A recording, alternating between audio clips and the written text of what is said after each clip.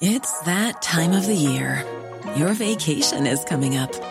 You can already hear the beach waves, feel the warm breeze, relax, and think about work. You really, really want it all to work out while you're away. Monday.com gives you and the team that peace of mind. When all work is on one platform and everyone's in sync, things just flow. Wherever you are, tap the banner to go to Monday.com. Even on a budget, quality is non-negotiable. That's why Quince is the place to score high-end essentials at 50 to 80% less than similar brands. Get your hands on buttery soft cashmere sweaters from just $60, Italian leather jackets, and so much more. And the best part about Quince, they exclusively partner with factories committed to safe, ethical, and responsible manufacturing. Elevate your style without the elevated price tag with Quince. Go to quince.com/upgrade for free shipping and 365-day returns. I think the media has a way of wanting to haphazardly display Black pain, Black rage, and they do it in a way that does not explore any of the context that lies behind it. You begin to really see that no one really cares about us. No one really cares about telling our story. No one really cares about humanizing us. Katrina, Ferguson, Oak Creek. In America, a local tragedy can spark a national conversation. But what happens after the national news cycle moves on? I'm Ziba Blay, and this is I'm Still Here, a HuffPost podcast. This is one of the worst race-based, religious-based, ethnic-based hate attacks that happened in 50 years by a known affiliated white supremacist. Ferguson was only the beginning. This is the work right here. They were never going to let us win. So they find themselves out here in the street. And then they don't know how to deal with their circumstance. When a grand jury decided not to indict Darren Wilson for shooting and killing 18-year-old Michael Brown, protests erupted in Ferguson, training the eye of the national news on a once rather anonymous suburb of St. Louis. Of course, once the cameras left, it didn't mean that the story was over. With the deaths of Black people like Philando Castile, Alton Sterling, and Kiwi Haring since the Ferguson protests 3 years ago, I wanted to go back to where the movement started, so I traveled to Missouri. First, I visited the Ferguson Community Empowerment Center, a space co-created by the Urban League of St. Louis to provide programs and aid for disenfranchised Black people in the area. There's a famous photo, you might have seen it, of a Quick Trip gas station burning to the ground during the Ferguson protests. Well, the community center was literally built over the ashes of that site. I went there to speak with Michael McMillan, the president and CEO of the Urban League of Metropolitan St. Louis, and ask if he's seen any change. I think it's really interesting that you mentioned that image of the Quick Trip burning, because that is probably one of the most, I used to use the word iconic, but iconic images of what happened in Ferguson. But there are some people who would argue that the images of the burning buildings and the looting and the anger and the resentment sort of took over the story, and that things like what you're doing, like the positivity that your organization is doing, kind of wasn't as interesting as the rage. How do you feel about this idea that the onus is on the community to, fix itself, or rather the people who were acting out or showing their rage or their resentment, there was a problem with them and not the system that created that anger and resentment? Am I making sense? Well, I think that ultimately, after you had the investigation by the Department of Justice that actually proved all of these accusations and came up with the consent decree that there have been violations of the law and people's civil rights and human rights have been violated, I think that vindicated all of that rage and anger and disgust, and having that documentation proves that, a liar will figure, but the figures don't lie. And so once you have that documentation and those numbers, in addition to the annual numbers that we get from the Attorney General's office in the state of Missouri about racial profiling with police stops all over the state, that lets you know that people are not making these things up. These are real people that are going through these experiences, and after decades of abuse, there has been a climate of mistrust, and we have to do demonstrable things to change that, because otherwise you do have this very horrible relationship between the community and the police, and it shouldn't be that way, because protect and serve is something that any one of us may need at any moment, and there needs to be faith and confidence and trust in the governmental institutions that we are all forced to pay into by law via our taxes. So no one wants to be forced to pay into a system that they do not trust and don't have faith in that will be equal and fair to them. You mentioned earlier how the community has changed so much since what happened in 2014. Could you talk a little bit about, your impression of what the community was before, how it's changed, and what your hopes are for the future? I think what Ferguson did more than anything was expose the problems in North County and to some degree in North City, but really in the black community as a whole, to a broader audience that people may have heard but had not paid that much attention to.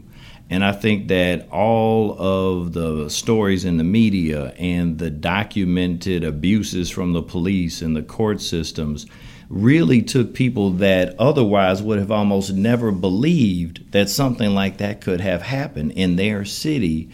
It gave them the documented evidence that these abuses were taking place. And the media played a key role in exposing all of these injustices and getting that information out, like we discussed about the Department of Justice and the Missouri Attorney General's report on racial profiling every year, in a way that you cannot ignore them anymore. You can't ignore them anymore, and you can't pretend they are not there and just brush it over. So I think it was a wake-up call to the region, to some of our government leaders, some of our not-for-profit leaders, our corporate leaders, that more resources need to be given to try to fix these problems, that there need to be some adjustments and changes in public policy, etc. This 3-year point is a time where we can reflect on what has evolved, but again, these problems will not just have gone away in 3 years. So we have to continue to be vigilant about it, because if we don't and we go back to business as usual, we'll end up right in this same exact spot. And as you know, right now we're on the verge of another major verdict that the region is waiting to see, and how the response will be to that and what will transpire afterwards, depending on what that is. Yeah. So we have come a way, and we have a long way to go. But we need to be conscious, cognizant, and deliberate about staying the course. 2 weeks after I left Missouri, another verdict dropped. This was for the case of Anthony Lamar Smith, an unarmed 24-year-old black man who was shot and killed by a St. Louis cop, Thomas Stockley, after a high-speed chase in 2011. Stockley, who court documents alleged declared he was going to kill this motherfucker, was found not guilty. Protests erupted in St. Louis, again. History was repeating itself, again. So I sat down with my colleague Lily Workna to work through the deja vu. Lily, you actually came to HuffPost when everything with Ferguson was going down and covered it right from the beginning. Yeah. What was that like? It was intense to see that play out, and it was challenging because being a black journalist, I have to tell this story, but being a black woman, I also feel the story. Mm-hmm. And I can't say that's died down in the last 3 years that I've been here. Yeah. I've seen the same story repeat itself over and over again and take the lives of countless black men and women. You know, that sort of erases our humanity. I don't want to say it's become routine, but now, there's still so much work that needs to be done. Sometimes it can feel a little discouraging, right? Mm-hmm, because it's like so many young men and women have died, and we report and we try to give context to their lives and to their humanity. And with Anthony Lamar Smith, I was thinking recently about a clip I saw from the protests, not of protesters, but actually of police officers. And these officers were chanting, "Whose streets, our streets," during this protest, which was crazy to me because they're taking a phrase that has been used by organizers and activists to like reassert our humanity and our right to exist in the world, and they're using it to like play us, basically. Yeah. It really begs the question then, you know, how far have we actually come? Right. No, that's a fair question. It's sort of the age-old question, right? The question that we sort of ask ourselves every time events like this happen, because it sort of, you know, serves as a reality check. These are things that 2017 we're still fighting for. Like, it shows you how deep this divide is, right? I mean, it's a lot when you think about the overall, you know, recent history, really recent history that Black folks have had to go through. If you're comparing 3 years ago to now, the entire political climate's a little different, right? Just a little bit. And so you have men like Trump in power, men like Jeff Sessions in power, men like Steve Bannon, who was in power, who are creating narratives and messages and sending racist dog whistles that undermine Black lives, that undermine the lives of people of color in this country. I mean, we saw this plainly play out with Charlottesville, right? We saw Trump. I mean, we saw him blaming the violence on both sides, right? It's so interesting how, like, who gets to protest and where they get to protest and how they get to protest. Absolutely. You I know? mean, yeah. You see this with Take a Knee, right? Yep. And Colin. Black athletes, right, who are the majority and dominate these sports, basketball and football, speaking out and fighting for equality and racial justice specifically. I mean, we can't lose sight that this is what the NFL protests were all about. And yet people spinning this into an argument about Trump and spinning this into an argument about the flag when this goes much deeper than that. And people failing to see what these protests are about, what Black people are fighting for, like respect and survival. It's disheartening. Yeah. I mean, I think in any case, when Black people stand up for themselves, we're often viewed as agitators, right? Yeah.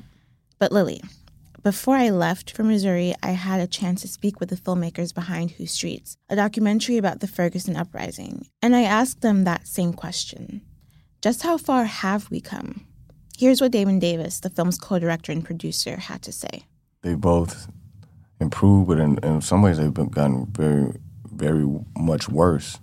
Like there are people that I knew, both of us knew, that are dead now. That are dead. And it's very hard to think that it had nothing to do with the stance that these people took out there in Ferguson. People just locked away for lack of a better word, standing up to authority and being made examples of. And on top of that, like archaic voter registration laws are coming into play. Taxes are being taken specifically to buy more, to fund the police more, instead of like trying to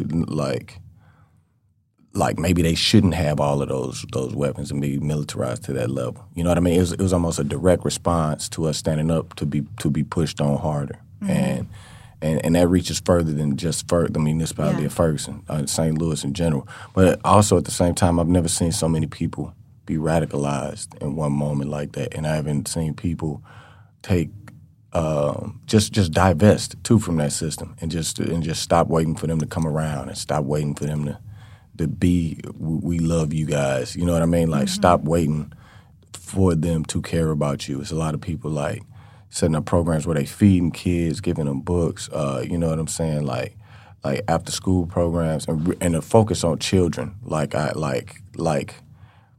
I feel is vital, and I'm seeing people do that. I'm also seeing Black people go into public office. You know, it's just a multi-pronged thing, but the radicalization that happened in Ferguson is something that I have never seen in my life, and I may never see an event like that again while I'm alive. So that is something that's very beautiful, is seeing young people, people my age and younger, just like really get involved in their own community and stop even expecting them to help us out. Right. You know what I mean?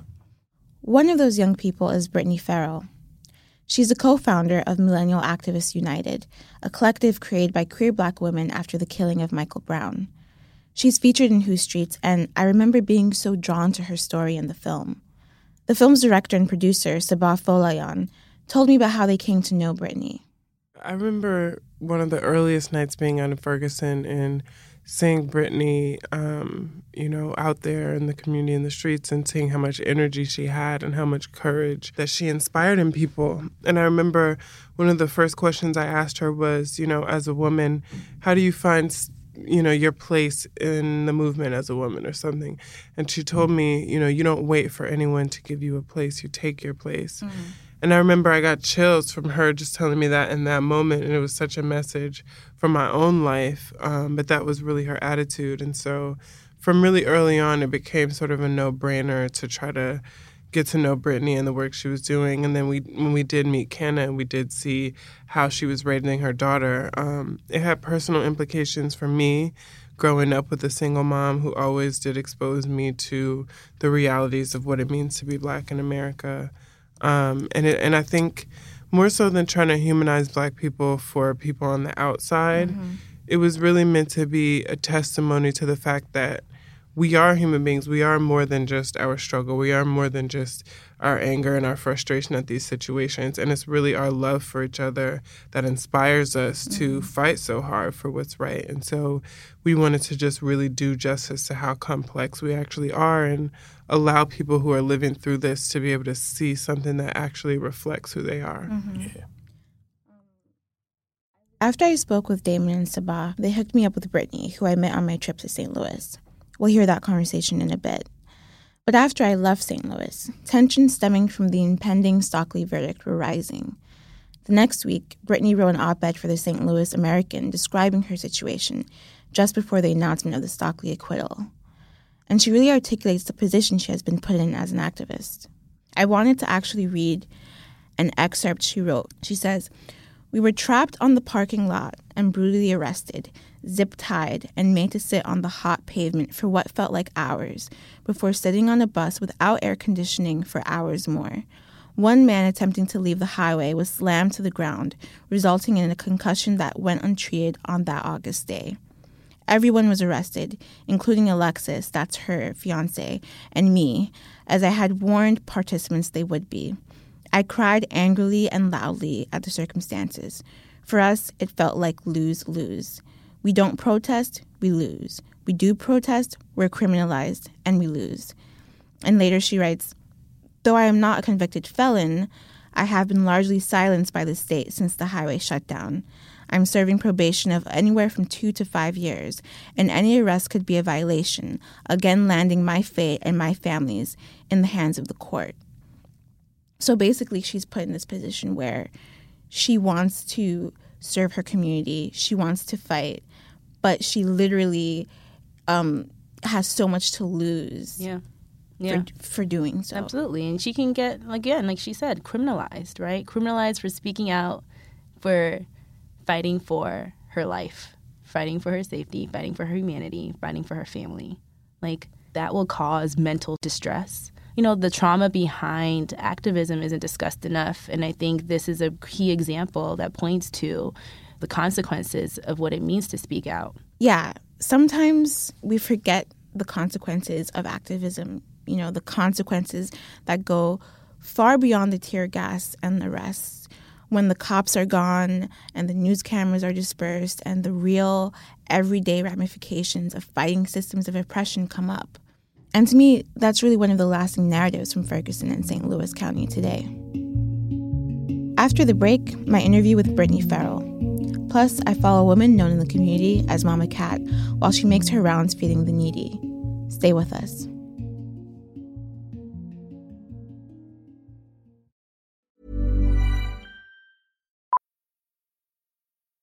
Millions of people have lost weight with personalized plans from Noom. Like Evan, who can't stand salads and still lost 50 pounds. Salads generally for most people are the easy button, right? For me, that wasn't an option. I never really was a salad guy. That's just not who I am. But Noom worked for me. Get your personalized plan today at Noom.com. Real Noom user compensated to provide their story. In 4 weeks, the typical Noom user can expect to lose 1 to 2 pounds per week. Individual results may vary.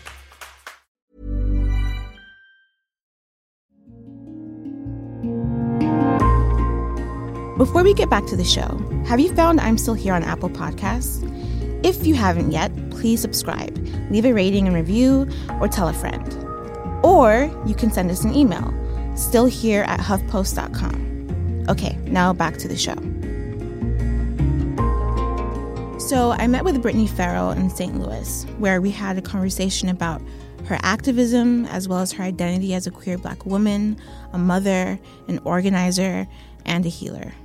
Before we started recording, Brittany told me about how her activism led to her being essentially blacklisted in the hospital she worked at as a nurse after she was arrested for protesting in 2015. And I want to be good at what I do. Right. You know, I want to be good at what I do. It's not just a job for me.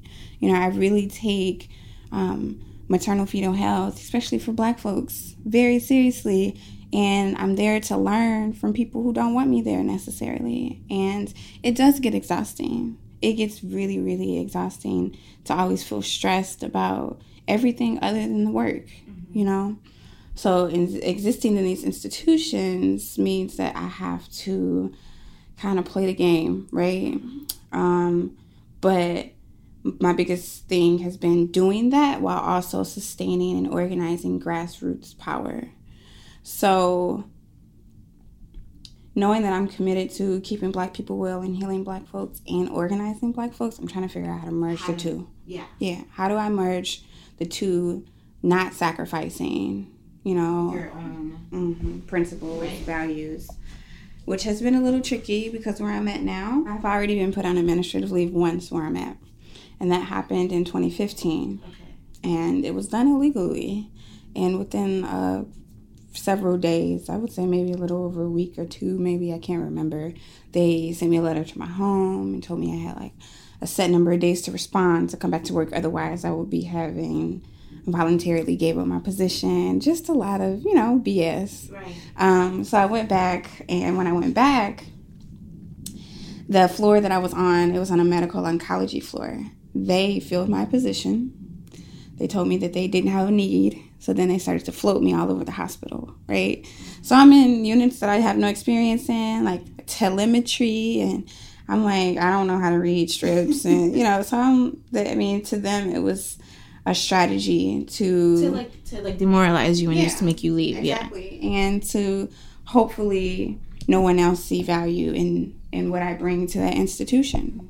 So what happened was I ended up applying for an RN position on a different floor. And it's when I applied to that position that I found out why I was kind of blacklisted from the unit I was on before as a nurse intern. And during my interview, the supervisor who was doing the interview asked me what happened on my last floor. And, you know, it was one of those things where I was completely honest. I'm like, honestly, I don't know. I was put on administrative leave. I was brought back. My position was filled. No one told me why. She was like, well, I went and I talked to the woman, the manager who up there, and she said, apparently you were making people uncomfortable. And I was like, well, I don't talk to people at work, barely. Right. But if I do, it's about work, right? So my presence and them learning. Just you existing in that space. Me existing. And them, I guess, doing their own research to try to figure out who I am made them uncomfortable. That's their problem and not mine, right? So I was so shocked, but I was also in the middle of an interview. So I didn't want to let her know that I was shocked. Right. But I was like, oh, I didn't know that. I had no idea. That's good to know. Noted, right? So then she hired me for that position. She was low-key a supporter of everything, you know, that was going on. So I would see that same supervisor. Now she has been promoted to like a director. These are the people in positions of power, and that is an example of how they do people like me who challenge and push back against that power. You silently blacklist me from certain spaces in hopes that other people will do the same thing, you know, but you have no legal backing to do that. You didn't expect for me to show up to the hospital with my attorney. You didn't expect for me to be prepared. You thought that you could do that to me, you know? Yeah. So now where I'm at, it's a little, you know, most of the women I work with are married to police officers, or they have spouses that are in the military, or they're just white and uncomfortable. Is there tension? I wouldn't say there's tension, but it's definitely, for me, and I don't know if this is me projecting or not, there's definitely like the elephant in the room, you know?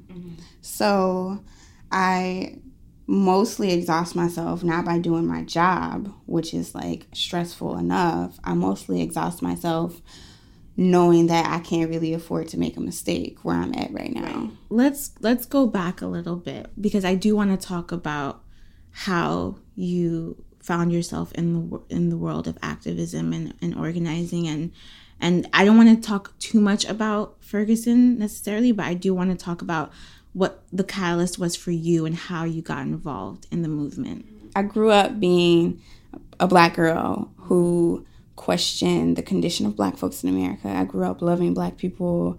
That's just how I grew up. When I came of age and I was an undergrad, and this was after years of really difficult times, barely making ends meet and being a single mom, being a teen mom, having relationships with Black men that would often have me questioning, like, why? There was lots of whys, and really paying attention to Black family dynamics. And, even though going through the struggle, but still coming out on the other end, asking, okay, so what can I do to not just learn a little bit more about the why, but also to help, to also organize other Black folks who might be in my position to want to do something that serves the greater good of Black people.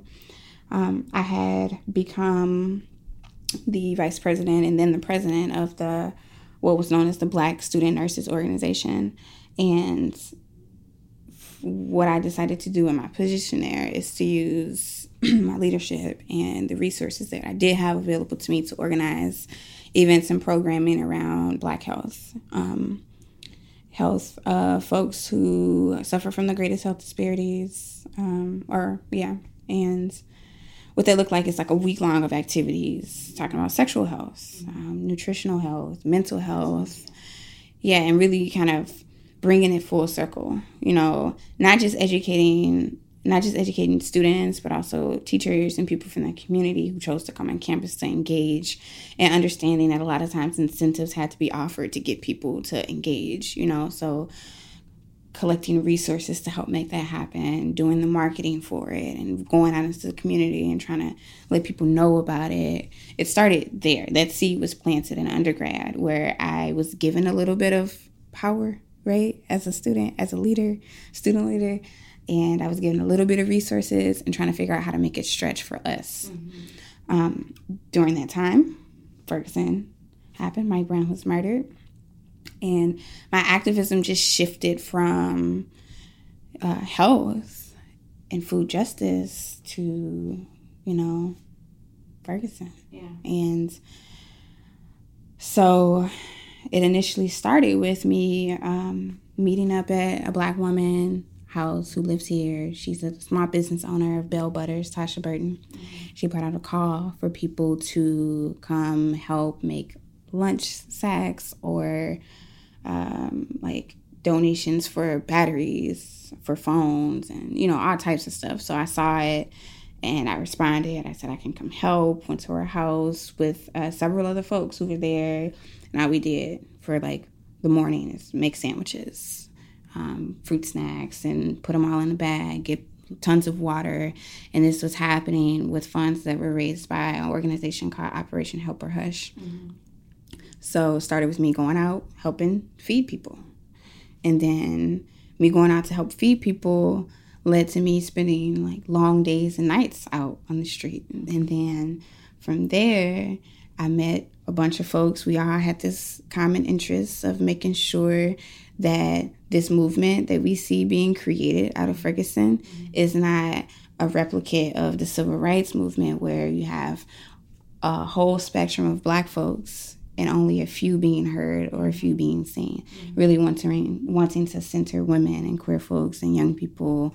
So then that led to us forming MILE, right? And then with MILE, it led to us doing like mass civil disobedience and mobilizing people for direct action. And it just kind of went from there, so very organic. Yeah. Okay. Very, very organic. And I never really, I guess, reflected on the impact that had on St. Louis. You know, I never really reflected up until, you know, a little before these last few months, how mass mobilization and civil disobedience has helped really continue the resistance in St. Louis, because I was also able to see what happened after it stopped. What I guess I'm interested in knowing, like, what your relationship was with the media during that time specifically, especially because, you know, I assume you were being filmed for the documentary, but there were also, like, you know, international media outlets there, local media outlets there. So how did you relate to them? How did you feel about their presence there? I think they have a story to tell, right? So a lot of times I feel like the media comes into these situations where things are chaotic, things are very unnerving and just disorganized for the people that it impacts. Strip those people of their humanity and see them as a story, right? And I grew up in a household where you don't trust the media, don't trust what you see on TV. Like, that was just one of those narratives. Like, my grandma said it, my mom said it. Don't believe what you see on TV, the media lies, you know? I know in my family, the media lies was really a shortcut to say white people lie. Yeah, exactly. That's exactly what it was. So I already grew up knowing that, right? But to have this lived experience where you watch the media come in like vultures to tell a story, don't tell it right, and then also knowing that their best interests will always be on the side of the institutions and the systems that keeps, you know, oppressive forces what they are, you begin to really see that no one really cares about us. No one really cares about telling our story. No one really cares about humanizing us, whether you are experiencing grief and turmoil from the result of a police officer killing another Black person, or whether you're experiencing a natural disaster.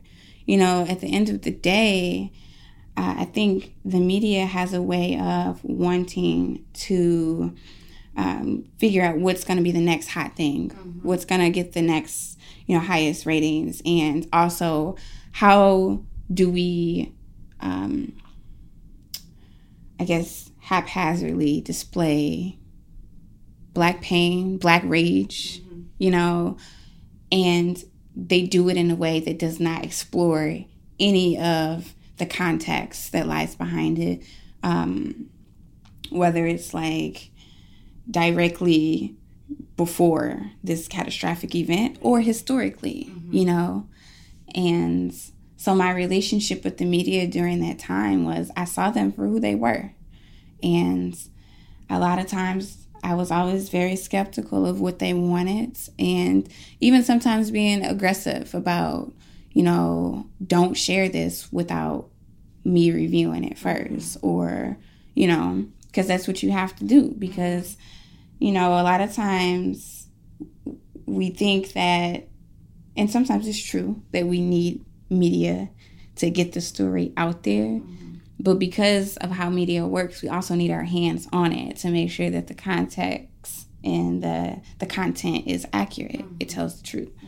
So, yeah, never really trusted fully, but understanding the significance of them being there, it's a struggle.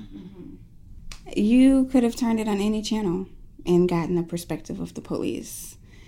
You could not have done the same thing and have gotten an honest perspective of the people who lived and were impacted by the police occupation and the assault with chemical weapons, physical assault even, that took place in Ferguson.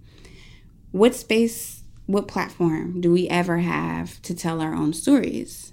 There isn't one, right? So when people say that, to me, it's them asking for something to really nurture and soothe that part in them that does not want to accept that these Black people have gained the platform to tell their own story, and it really conflicts and contradicts everything that I ever knew about what happened in Ferguson, or everything that I ever knew about how Black people show up in Black communities, or even how militarized the police actually are. You know, I think that that is a problem that white folks who ask that question need to sort through. And I also think, because you do have some folks of color that want to play devil's advocate, whatever that means, and ask that question, I think it's a lot of work that you need to do to understand that no matter how you twist this, no matter how you want to flip it around and look at it, that there is a lack of agency that Black people have to tell their own story. And we have to not be complicit in accepting things that mass media and the institutions that back it want to spoon feed people to continue this narrative that any act of violence that's committed upon Black people by the same systems that are expected to protect and serve are done because Black people did something to deserve it, despite the loss of life, despite the grief. You know, they want to continue to reinforce that, because if they can do that, it then validates every other thing that has happened before that, and it continues to validate everything that happens after. And for Black people to gain control over their narrative, it challenges that, you know. And oftentimes I wonder what would have happened had a story like this been told about people in the Holocaust, right? You know, it would be honored. It would be sacred. It would be, you know, something that people hold on to because it's a part of their history, right? But it's this Blackness. It's this pushback against everything that you ever thought about Black pain, Black rage, Black grief, Black people having agency that challenges how you feel about our worth. You know, we're not seeking that from white folks, but this is the type of feeling that it's eliciting in people, right? What is it like to see, like, one day President Obama sign something that demilitarizes the police, and then, like, a few years later we have this person in the White House, and now they're signing orders that are remilitarizing the police. And it feels as though, and, like, even this person's election feels like another, like, huge hurdle that we have to overcome. Do you ever feel a sense of, like, how much more do we have to fight? Like, how much more do we have to explain what's happening for this not to be the reality of what we're going through? Yeah, I think about that often, and how white people continue to fight aggressively to keep what's theirs, right? What they've created for themselves intact. Framing it like that doesn't surprise me of where we're at right now in America. I was listening to one of my comrades and friend, Justin Hansford. He's an attorney and professor at Howard.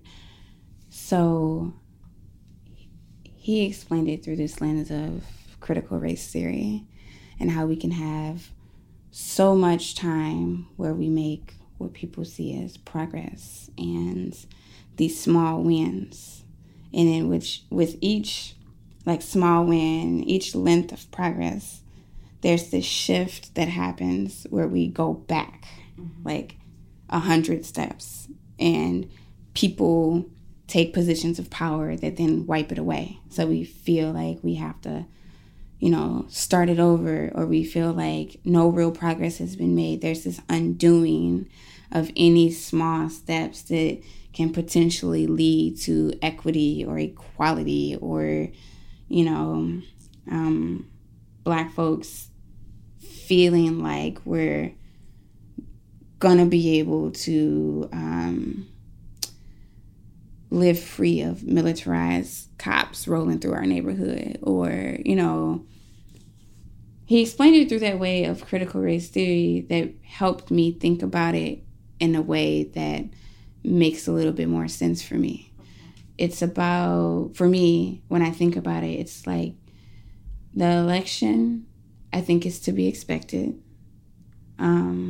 I think that it only made sense for them to put a white supremacist in office, seeing as to how grassroots power was beginning to take platform. And I think that what that means for us is that we have to continue to do the work of organizing ourselves, political education, really rallying up collectively to push back against everything that this administration is coming out with to keep us in our place, right? And I think that it's easy for us to feel defeated during these moments, but I don't want us to lose sight of this is the work. Yeah. Like this, Ferguson was only the beginning. This is the work right here. They were never going to let us win. You know, they were never going to let us make that much of a shift in this country without them coming back 10 times harder. This idea of doing the work kept coming up in every conversation I had. And I think so often when we talk about Ferguson and what happened to Mike Brown, we're talking about the protests and the marches and the stuff we saw on our television screens. But like Brittany said, what happened in Ferguson was only the beginning. Or the middle, rather. I mean, none of this was particularly new, right? And neither are the tactics that people in the community are using to survive and fight back every single day. I mean, if you look back at, the ways that we've been able to mobilize and organize, the tools that we use may be different, but the methods are always the same, right? And activism doesn't just mean physically going out on the streets and protesting. Right. And one person I met in St. Louis was Kathy Daniels. Out there, everyone knows her as Mama Cat. And Mama Cat lives and breathes doing the work, working with her team, who she calls the Pot Bangers, to bring home cooked food to the needy. I followed Mama Cat and her team around the city in a caravan of cars as she distributed 100 meals to the homeless, meals that she cooked that day. How you doing? There's some cold tea over there. The tea is still cold. Right. And, thanks, Mom. Talk to me before you go. all right, babe. I'll holler at you. I'm going to get up on this thing if I can climb up here. Get my butt up here. My name is actually Kathy Daniels. Everybody calls me Mama Cat. Hail from Harlem. Grew up mostly in the Bronx. I represent the Universal Zulu Nation. I'm a Zulu queen. Hip-hop is my culture. Can't, won't, don't stop, right? I'm Navy wife, retired. And I raised 2 sailors.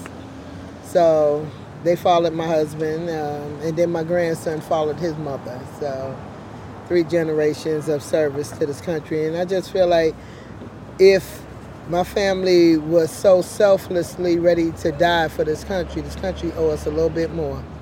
And we're not getting it. So I'm going to take care of my people. What we do is just love on the community, right?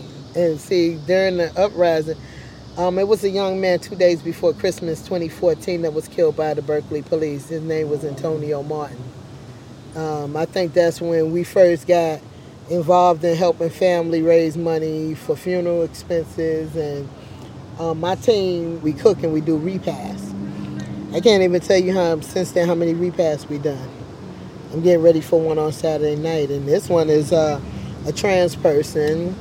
Kiwi. And I was with Kiwi family until almost midnight last night, sitting there, with Kiwi spouse and sister-in-law and all of them. And it's like, they said the first time you came, treated you like a guest, now you family, go get your own food. I'm like, oh, okay, it's like that now, but beautiful people. Mm-hmm. So we're going to give the best. Like I made the centerpieces myself, and I've been doing this almost from the time we started on the streets of Ferguson. That's where I started feeding people in St. Louis. I was in college when Michael Brown was murdered. 4.0 GPA, top of the class. And this happened. I got involved, but stayed on my studies because I graduated at the top of the class. So, booyah. I asked them, what can I do for them? They said a little home-cooked meal wouldn't hurt nothing. So I went home, next day I came back with spaghetti and salad and garlic bread. But after that, every day I fed them. Every day. Get out of school. During the uprising. Right. And every day I get out of school and I put food on. Me and my grandson do our homework. And then, when the food is ready, pack it up, hit the street. We had dinner 6 o'clock every night on West Florissant at them tents. Right. And then we would march at 7. Wow. When nobody was there but us. Right? But we kept going. People eventually started coming back out. But it was a small group of people that stayed over by the Ferguson PD too. But eventually we all just came to one place over there. And I would just feed everybody. So it was you literally cooking all the food, preparing all of the food, and bringing it to Absolutely. people. I'm what you would consider part of the Ferguson front line. Because I'll get out there and bang with the best of them. But at the same time, when this car pulled up, this is the protest car, by the way. This is Miss Pearl. Miss Pearl, you see pictures on Google. You see Miss Pearl in the pictures, right? And I'll pull up in my car just like all the seats are laid down. We're going to lay it down and fill it up with food. We got stuff for tear gas. We got stuff for pepper spray. Just like the current situation, we don't know what's going to happen with this verdict, so we got to be ready. But I love cooking. I think when you feed the body, you feed the spirit. If you let people know that you care, it'll make a difference between them wanting to live or die. Right. Breaking bread means you break down walls. You sit down and some of the greatest things ever happened over a meal. Yeah. So, when you talk about Black Lives Matter, right? 95% out here is black, right? These are our family. These are mothers and fathers and brothers and sisters and nieces and nephews. It's our people. So when we say Black Lives Matter, we need to know that we need to include every last one. So I wanted you to talk a little bit about how you feel that Ferguson and St. Louis has changed since everything that went down during the protests. So, change in St. Louis. If I'm going to be honest with you, I don't really see much good change like that. Like, for a while they stopped harassing people on the highways and byways, but now they back. It's like coming back up. No, not coming back. They back. Oh. Every time I turn around, they got somebody pulled over. I mean, we saw just today 3 different people being pulled over. Mm-hmm. Yeah.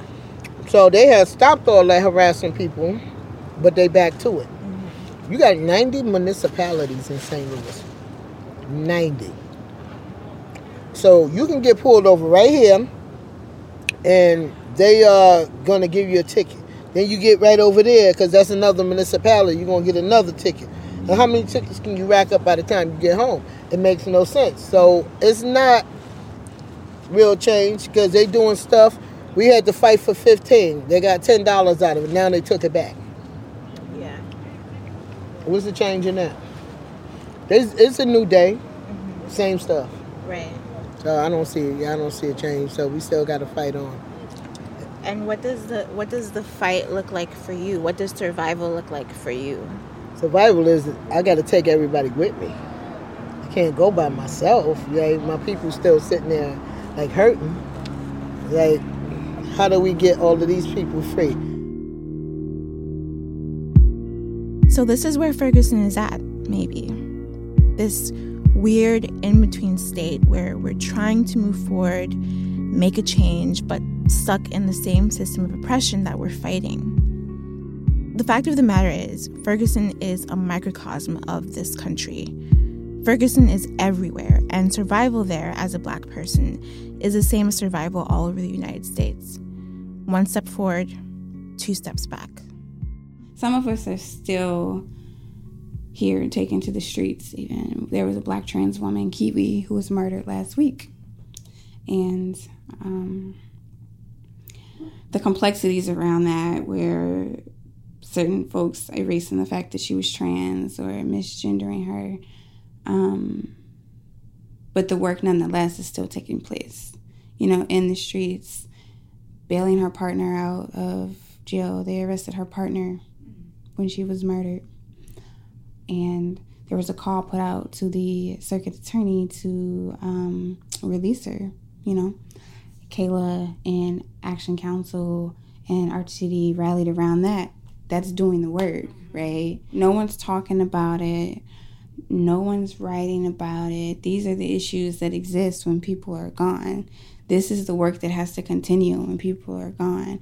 The political education around what it means to be Black and to be trans, especially a trans woman, when, you know, trans women are being killed and no one wants to talk about it. What it means to educate folks about pronouns and identity. And, you know, it's so much work, right?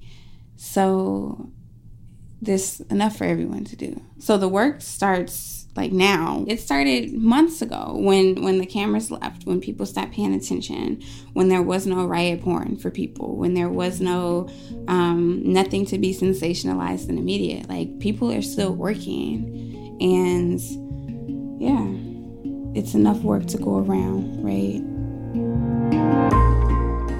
I'm Still Here is a HuffPost podcast produced and edited by Nick Offenberg and Jessica Samakow. This story was reported by me, Ziba Blay, and our field producer was Nick Offenberg. Special thanks to our photographer for this story, Michael Thomas. Also to the Urban League of Metropolitan St. Louis and the folks at the Ferguson Community Empowerment Center. And to the filmmakers of Who Streets, which is now available on demand. You can find it on iTunes, Google Play, or Amazon. And if you haven't yet, please subscribe, leave a rating and review, or send us an email. Tell us your story of survival. Still here at HuffPost.com. On the next episode of I'm Still Here. I didn't know anything about them. Doctors were prescribing these to a lot of gentlemen who were injured in the mines, in the coal mines, and the doctors wouldn't explain to them the risks. It grabbed a hold of people quick, fast, and in a hurry. These doctors were giving them out like candy and wasn't passing on the information to their patients.